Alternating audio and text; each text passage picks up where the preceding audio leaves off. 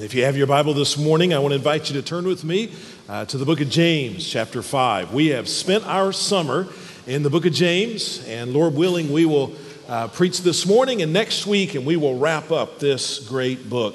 I hope it's been an encouragement to you. Everybody, as you know, needs a friend. Everybody needs to be in a fellowship. Everybody needs to be in a group. We are social creatures. And so being amongst people that we can love on and they can care for us is an essential thing. It's essential to our emotional health. It's essential to our wisdom, our ability to persevere in the face of difficulty. It's essential when we have to handle crises, and it's essential for joy. But what if the key piece to our Christian friendships, what if the key piece to Christian fellowship, what if that key piece were missing?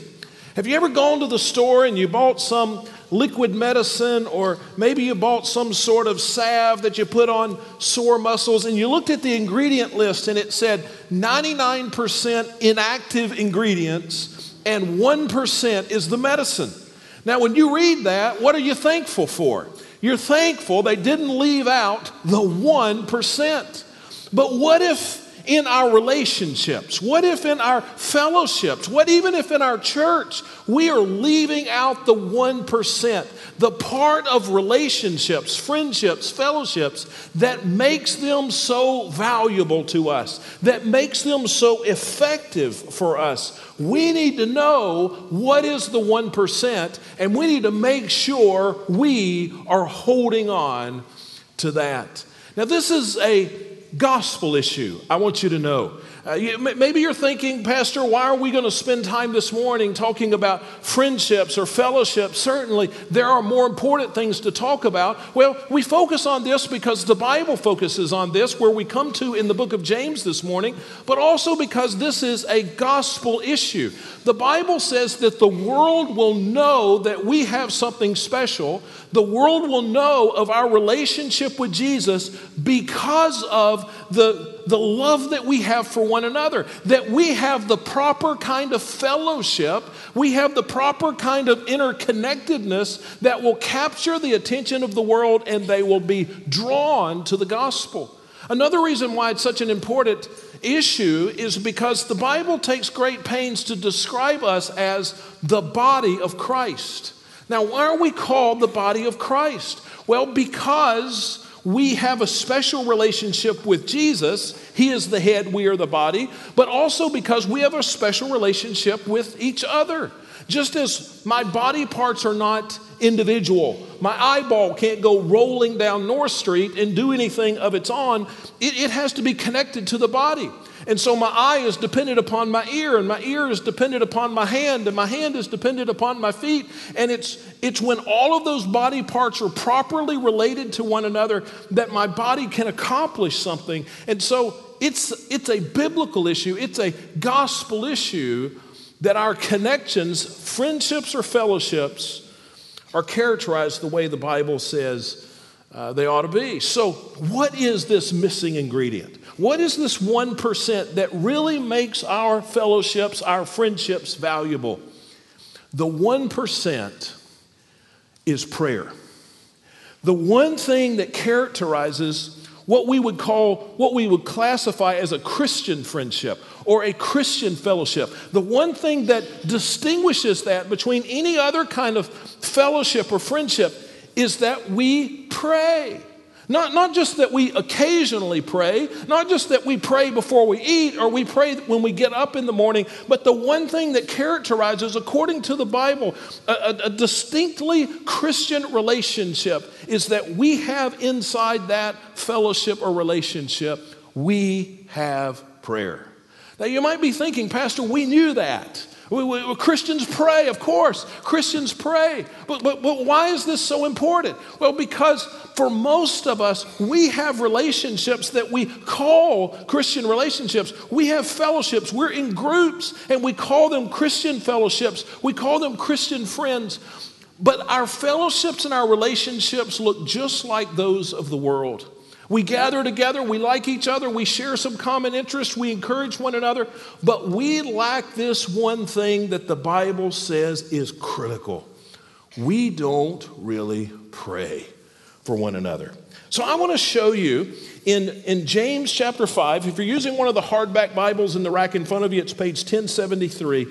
I want to show you the unique place of prayer in the life and in the relationships of a believer. So James 5, we read verse 13 2 weeks ago, but I want to go back and start there again today. He says, is anyone among you suffering? He should pray. Is anyone cheerful? He should sing praises. And so we learned a couple of weeks ago, that means you should pray. You should pray for you. If you're going through hard times, what should you do? You should pray. If things are going well, what should you do? You should pray. Sing praises. That's prayer. No matter what you're going through, you should pray for you. But I want you to notice when we read verse 14 that the whole focus of this passage is going to change. Now, there's probably a heading above verse 13 in your Bible that says that this whole passage is about prayer. And that's not incorrect. It is about prayer. But verse 13 is about one kind of prayer. The rest of the chapter is about an entirely different kind of prayer. Verse 13 is about praying for you. You praying for you. That's important. But notice 14 is different. It says, is anyone among you sick? He should call for the elders of the church, and they are to pray over him, anointing him with oil in the name of the Lord. So this isn't about you praying for you. This is about you needing prayer and you sharing that with somebody else and somebody else praying for you. This is a little different. Not you praying for you, but other people praying for you. Now, we're going to put all these verses together in a moment, but let's go through this just word or two at a time. I want to make sure that we don't miss anything that's important. He begins by saying, if you are sick, you should ask people to pray. Now, the word sick here in the original language is most often used to refer to physical sickness, but it can also be used to refer to an emotional sickness or even a spiritual sickness. It means weakness. Those of you who are weak, and so if you're weak physically, spiritually, emotionally, what should you do? You should call on others to pray. And so here he says he should call for the elders of the church. Now, elders in this sense most likely referred to the pastors, but we're going to see when we get down a verse or two later that really the invitation is for everybody. If you are struggling, you should ask somebody to pray for you. Now, it says that there will do something very particular. It says they are to pray for him, anointing him with oil in the name of the Lord. Now, that seems a little odd, right? What does he mean, anoint them with oil? What does the oil have to do with prayer? Well, the oil here, I believe, is simply a symbol of the work of the Holy Spirit. And so when we pray for somebody who is struggling, we're asking the Holy Spirit to intervene in their lives and give wisdom or give healing or give protection. And so the oil is symbolic of the Holy Spirit. But I think also the oil is an expression of faith. When you do this, and I don't know if you've ever done this before, but when you're the recipient of the oil or you are the administrator of the oil, it's a little odd. It takes a little bit of faith. God said do it. It takes faith to do it. It is an expression of faith. For somebody to reach out to me or to reach out to one of our leaders and say, I would like for you to come and pray and anoint me with oil is an expression of your faith. Now, you might say, do we do that here at a Baptist church? Well, yes, we do. And we've done that. I've been your pastor now for about a year and a half. We've done this more than once. We do it privately. We do it just as the Bible commands. When somebody asks us to do this, we gather together some spiritual leaders in our church and we pray, just as the Bible instructs us to do that. But the expression here is an expression of faith. When we struggle, we should ask people to pray, and we should ask them to pray in faith that God loves us and that God has all power to do whatever his will points him to do. Now, let's continue to read verse 15. It says, the prayer of faith will save the sick person, and the Lord will raise him up. If he has committed sins, he will be forgiven. Now, this doesn't override the sovereignty of God. God's going to go the direction God wants to go, and God may choose to heal somebody immediately, or he may choose to heal his children by taking them to heaven, and they may have perfect healing then. But he's telling us here that God honors the prayers of his people.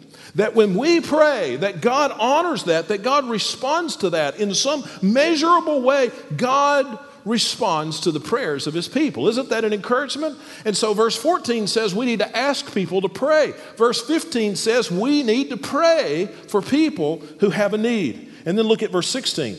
He says, therefore. Now, therefore means this is connected with what he just told us to do. Ask for prayer, pray for people who need help.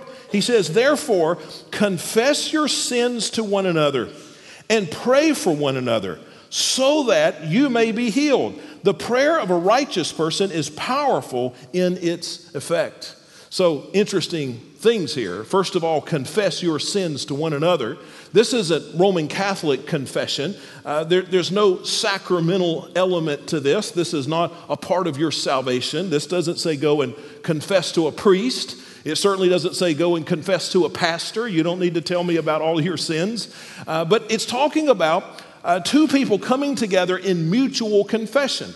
Two people who are close, two brothers in Christ, two or three ladies that have made a covenant to pray for one another, saying, listen, I struggle in some areas. I've got some weaknesses, and I wish the two of you would pray for me in respect to these. That's what it's talking about. Confess your sins to one another so that they can pray. And it says if you'll do this and they pray, that God will honor those prayers. In fact, if you look at the middle part of this verse, he says, pray for one another so that you may be healed.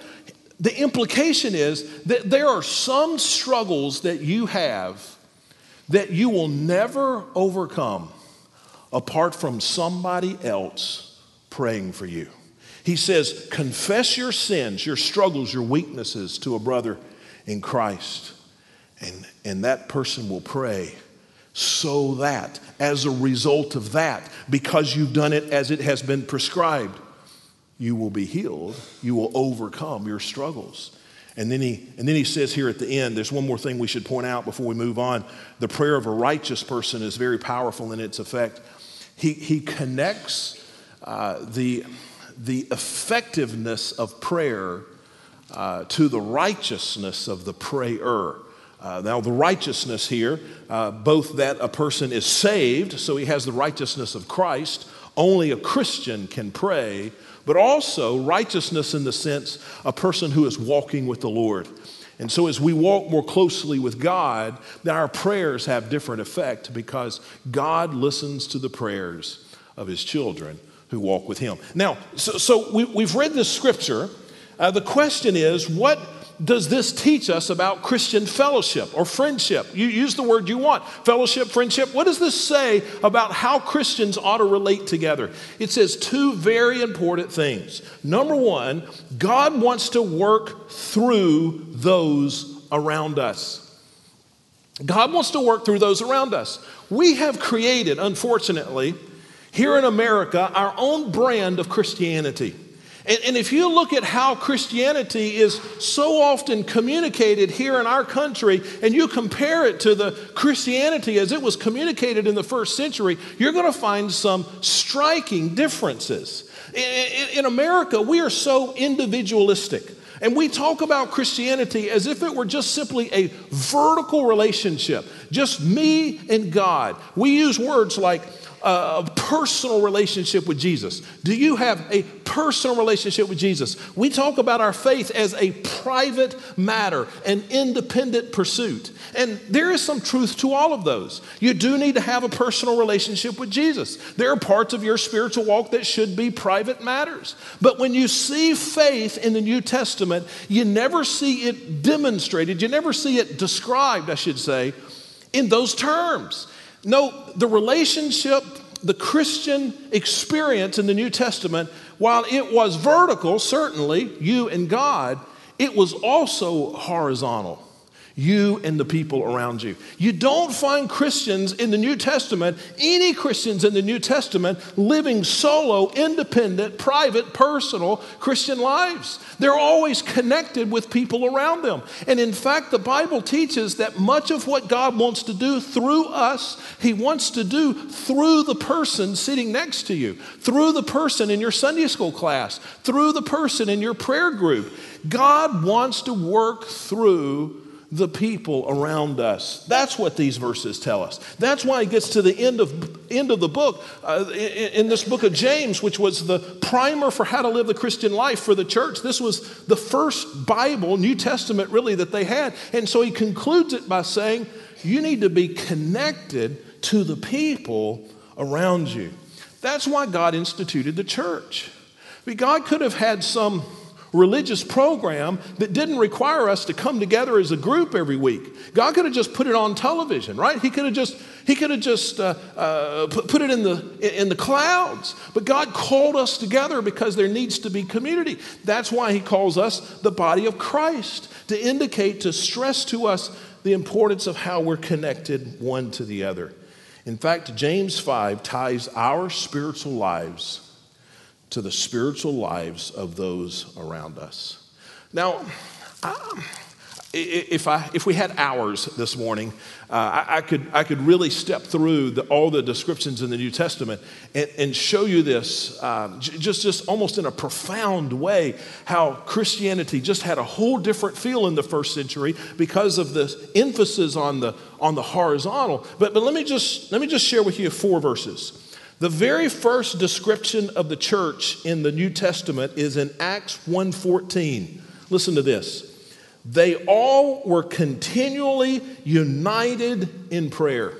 So it says that they were all together. They came together. They weren't all in different homes. They came together. They did it continually, which meant they were often together. And when they were together, they were united in prayer. Not individual prayer, but united prayer. The second description of the church, Acts 2:44, says, now all the believers were together. And then I'm going to skip a few verses. Verse 46 says, daily they devoted themselves to meeting together in the temple, and they broke bread from house to house. The Christians were together. That was a big part of their faith. And so an instruction for the early church, Hebrews 3:13, encourage each other daily, so that none of you is hardened by sin's deception. He says, the way to keep from being hardened by sin is that the people around you are daily encouraging you. And then the model for the church, 1 Corinthians 12:26 and 27, says, if one member suffers, all members suffer with it. If one member is honored, all members rejoice with it. Now you are the body of Christ and individual members of it. The Bible over and over stresses that God wants to work in our lives through the people that we're connected with, the other Christians we're connected with. Now, a few weeks ago we talked, and you'll hear this often in the next few weeks and years, really, if the Lord allows. We said that our church understands that a fully devoted follower of Christ, that 4 things are true of her or of him. That person has a love for God, that person has a love for people, that person serves the body, and that person serves the world. We said those 4 things are the 4 key ingredients to being a fully devoted follower of Christ. That you love God, you have a passion for God, you're reading your Bible, you're sharing your faith, you're worshiping, that you know Christ as your Savior, of course, you love God. We'll skip love people, I'll come back to it, but the third one is that you serve the body. Everybody ought to be serving in the church. Number 4, that you serve the world. Everybody ought to be a part of missions so that the gospel goes outside the 4 corners or the 4 walls of our church into our community and around the world. But the second one is this.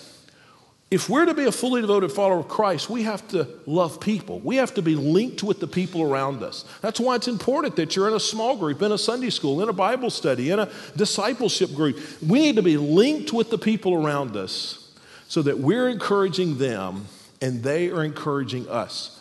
Much of what God wants to do in your life, He wants to do through the people around you. Every once in a while, I'll hear people present an argument for why church is not important.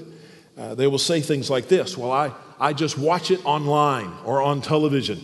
And I'm all for watching online and television. We're online this morning. We're on television this morning.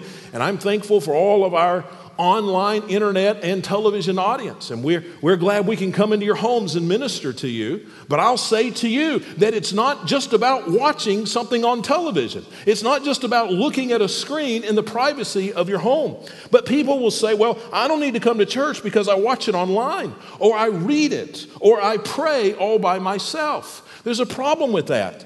That is disobedience, because the Bible says we ought to be gathering together. Now, there may be a component, there may be a time, a season in your life where you're watching, but we ought to make efforts to gather together. It is unhealthy, and we are self-deceived when we're not connected with other believers. The church is not just about content. If we're just trying to have a good message, listen, we could just find some good message and send everybody a DVD every week. I mean, if the goal were just content, there are better ways to do this. If the goal were just education, or if the goal were entertainment. But no, we come together to honor God, to teach His Word, and to help people relate to one another, because we are the body of Christ. I love to grill. I grilled salmon last night. I grilled steak the day before that, and I think I grilled chicken or something the day before. I don't remember. I grill almost every day. The real reason I moved from Ohio to Texas is because you can't grill in Ohio every day. So I'm here, and appreciate you helping me in my little grilling hobby. But so what I do is I'll take about 20 or 30 pieces of lump charcoal, and I put them in this ceramic grill. And there's a lot of energy in that just little bit of charcoal. And so I can raise the temperature of that grill to about 700 degrees, and I can cook a steak in 5 minutes flat. Or I can have that charcoal release its energy slower, and I can put a Boston butt on there and cook it at 200 degrees for 15 hours. There is a lot of energy in that little bit of charcoal, as long as it is gathered up in that grill. But you take that charcoal and put it in about 10 different piles with just 2 or 3 pieces in each pile, and you wouldn't have enough energy to burn a hot dog, okay? Because the energy, the effective energy is because we bunch it together in a grill. God wants to do something in you that He cannot do and that He will not do if you're off by yourself. And so what do these verses teach us about Christian fellowship? God wants to work through the people around you. Now, the second thing, very quickly, that God wants to teach us in these verses about Christian fellowship is that there are some things that will only happen through the prayers of those around us. God wants to do some things in your life that He specifically has decided He will only do through the prayers of the people around you. That ought to encourage you and scare you at the same time. Look back at verse 16, the middle part of that verse. We'll look at the whole verse. Therefore, confess your sins to one another and pray for one another so that you may be healed. The praying for one another is connected, necessarily connected with you may be healed. There is some healing, there is some strength, success, fruitfulness that you will not experience unless you are in a praying for one another relationship. If you're not in that kind of relationship, you're missing out on a significant part of physical strength and healing, peace, joy, wisdom, effectiveness, and success. Now, I ordinarily don't like to read just a ton of verses, just 1, 2, 3, because I know it's hard for people to pay attention. But I'm going to make an exception here. I just want you to think really hard for about 2.5 minutes. I time this. It won't take long. But I want you to listen to these, because I want you to pick up on the pattern of how there are some things that God will only do in your life through the prayers of the people around you. Listen to the Apostle Paul, the most successful Christian missionary, wrote about half the New Testament. You know the Apostle Paul. 2 Corinthians chapter 1, he said this: He has delivered us from such a terrible death, and He will deliver us. Paul said, life was hard, and life's going to continue to be hard, but God's taking care of me at every turn. We have put our hope in Him that He will deliver us again, while you join in helping us by your prayers. He said, God has delivered us, but it was because you prayed for us. He goes on to say, then many will give thanks on our behalf for the gift that came to us through the prayers of many. The Apostle Paul said he was able to survive the hardships directly because people prayed. Now we have to be careful, that we don't go outside the bounds of Scripture. But the implication is he would not have survived had people not prayed. Let me show you another example. Philippians 1:18. Again, the Apostle Paul he's had some adversaries. And I'm going to read, you see it on the screen, I'm going to read a little abbreviated part. But he said this, I will continue to rejoice because I know this will lead to my salvation through your prayers and help from the Spirit of Jesus Christ. He's going through this difficulty, but he says it's going to lead to my salvation, not saved, lost kind of salvation, but it's going to work out. Why? Because people prayed. Paul said, I'm going to experience a victory, and this victory is connected necessarily to the prayers of the people. Hebrews 13, 18, and 19, it's not the Apostle Paul, but it's the same sentiment. Pray for us, for we are convinced that we have a clear conscience, wanting to conduct ourselves honorably in everything, and I urge you all the more to pray that I may be restored to you soon. He says we're doing everything that we know to do, but whether or not we come safely back with a victory in this spiritual endeavor is determined by whether or not you pray. Now, I'll just give you one more example and we'll move on. How do you win a spiritual battle? Ephesians 6:18. Pray at all times in the Spirit with every prayer and request, and stay alert with all perseverance and the intercession for the saints. What he says is if you're facing a spiritual battle, you need people to pray for you. Now, this is talking in part about you praying for yourself, but he says there the intercession of all the saints at the end of verse 18. What he's saying is that we need to pray for other people. One of the keys to people experiencing spiritual victory is that somebody's praying for them. So my oldest daughter started last week her sophomore year of college, and I spent time last week praying. I don't even know the spiritual battles that she will face this year and the struggles and things that aren't even on her radar and things I may not ever know about. But I prayed that God would give her spiritual victory over temptation, that God would give her spiritual wisdom as she made decisions. I believe that I contributed and I will contribute through prayers to her spiritual victory. I prayed for all of my kids this week as they're starting school, and my middle daughter's a senior in high school, and I prayed earnestly for her this week. And so our prayers, he says, contribute to the spiritual victory in warfare, spiritual warfare of the people around us. Let's look at it from a different perspective. What is your biggest emotional or sinful struggle over the last 2 or 3 years? Just think about it. What have you struggled with the most? Maybe it's depression. And depression is not necessarily a sinful thing, but depression is a struggle, right? Maybe it's depression. Maybe it's anxiety. Maybe it's fear. Maybe it's addiction. Maybe it's pornography. Maybe it's anger. What has been your biggest struggle? And how many times have you prayed a prayer that sounds like this? Lord, please take this struggle away from me. I don't want to lose my temper ever again. Why do I struggle with this? Lord, I surrender this to you.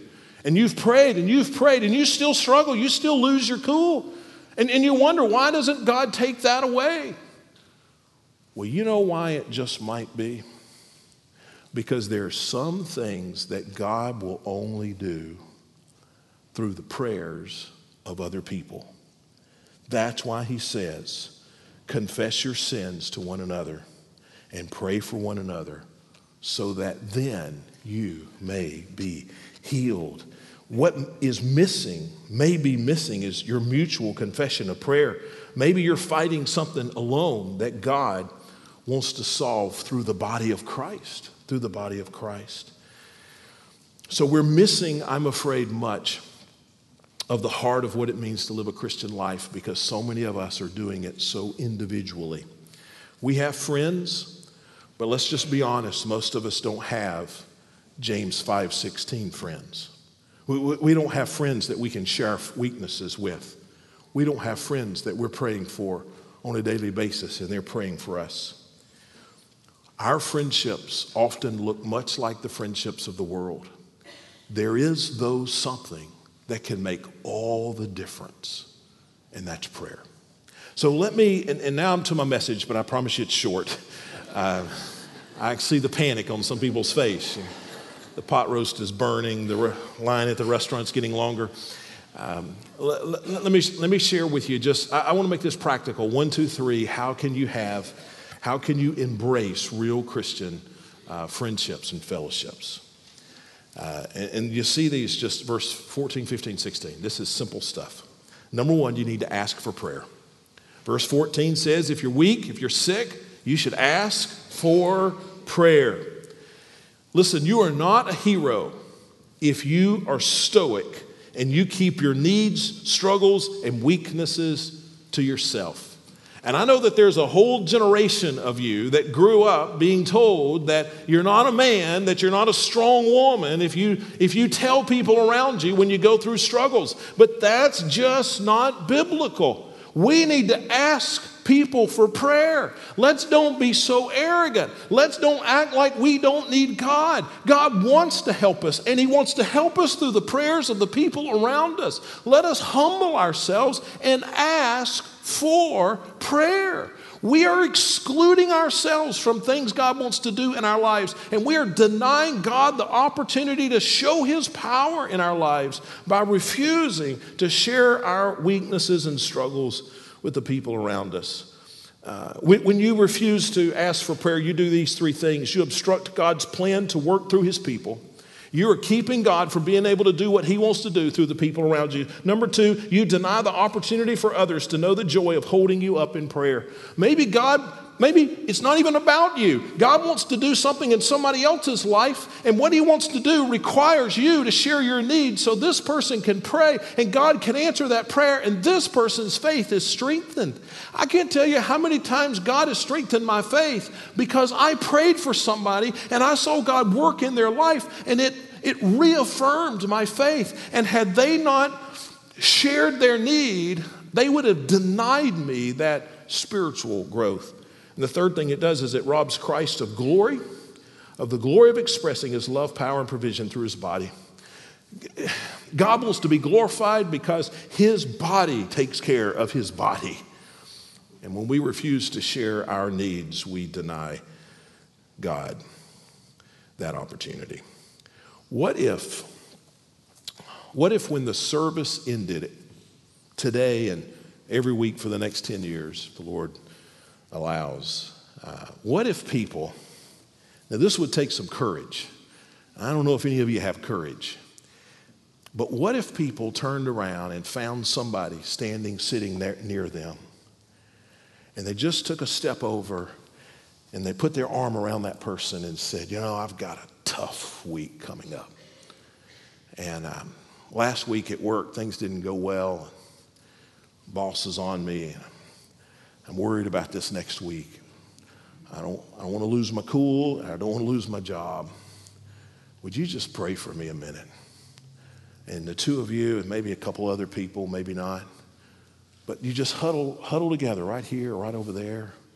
And people see you. You're in everybody's way. It's sort of aggravating for some people, but you just sort of huddle together and you take a minute and you pray. See, that's what a Christian gathering ought to look like. Maybe one of you see somebody across the worship center and you know that they're struggling. Their husband is sick or their wife is sick or there's something going on. And you just walk across and said, I didn't want to see you this morning and not pray for you. Do you mind if we just stopped right here and we just held hands and prayed? What if this would take some guts? What if a husband were to whisper to his wife, I'm really sorry about how hard it's been to be married to me this last week.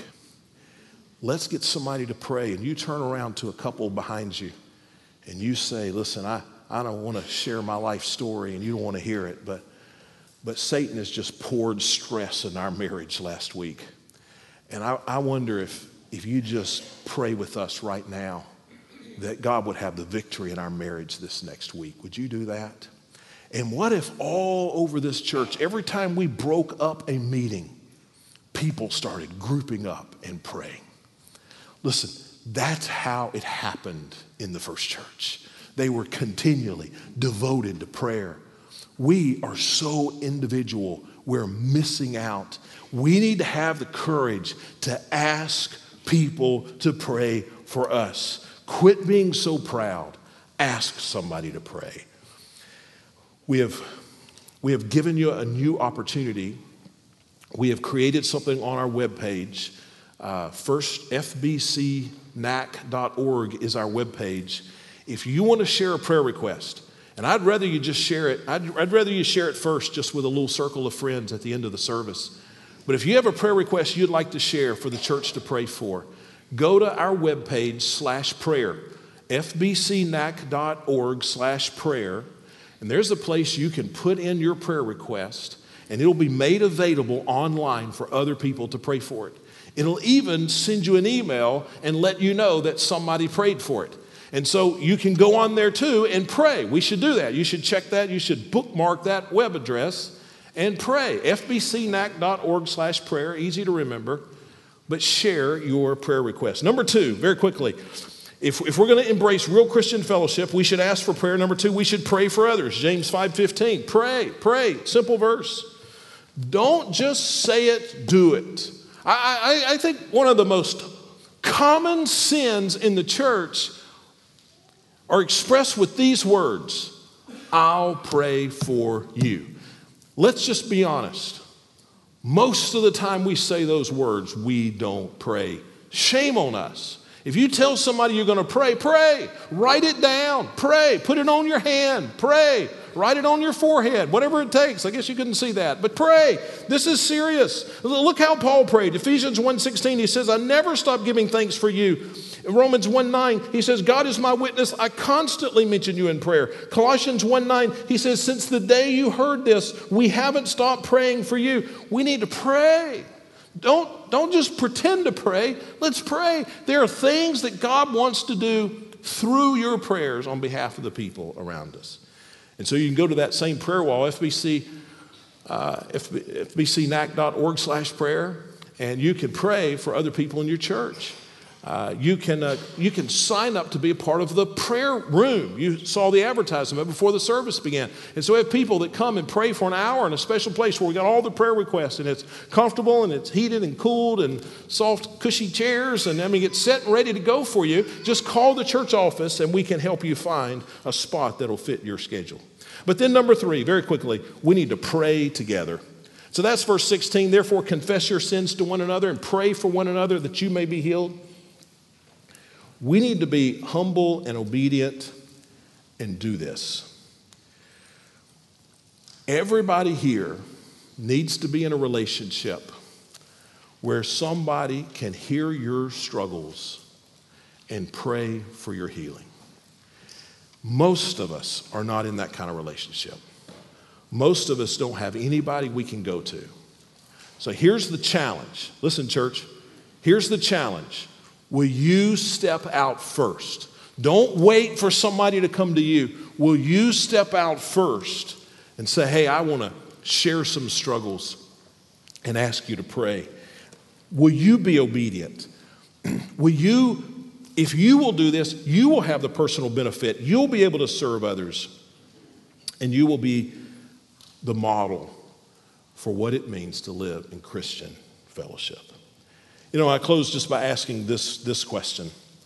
Are you on praying ground? You know what that means?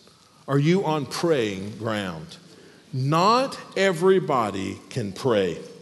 The Bible says that God hears the prayers of his children. There has to have been a time in your life, listen, when you understood that you were guilty of sin and that your only hope was Christ, and that you trusted him for your salvation. You surrendered your life to him, and you're walking with him. If that's not happened, you're not on praying ground.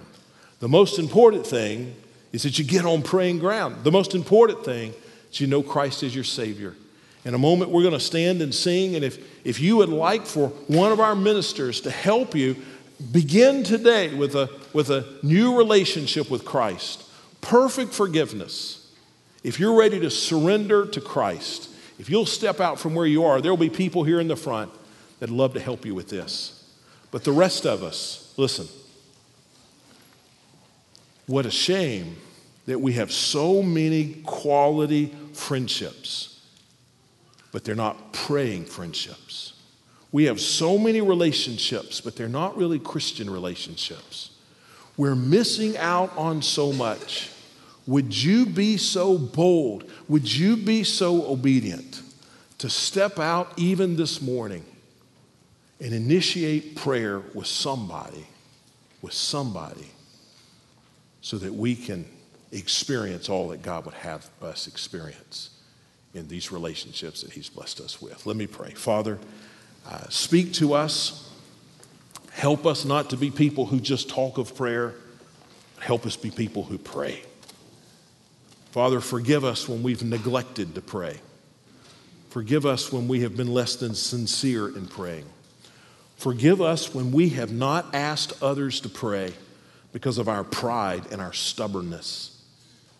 And help our relationships here at this church to be characterized by prayer, that we would be people who are quick to call on people to pray right here, and to see people pray and encourage us in that way.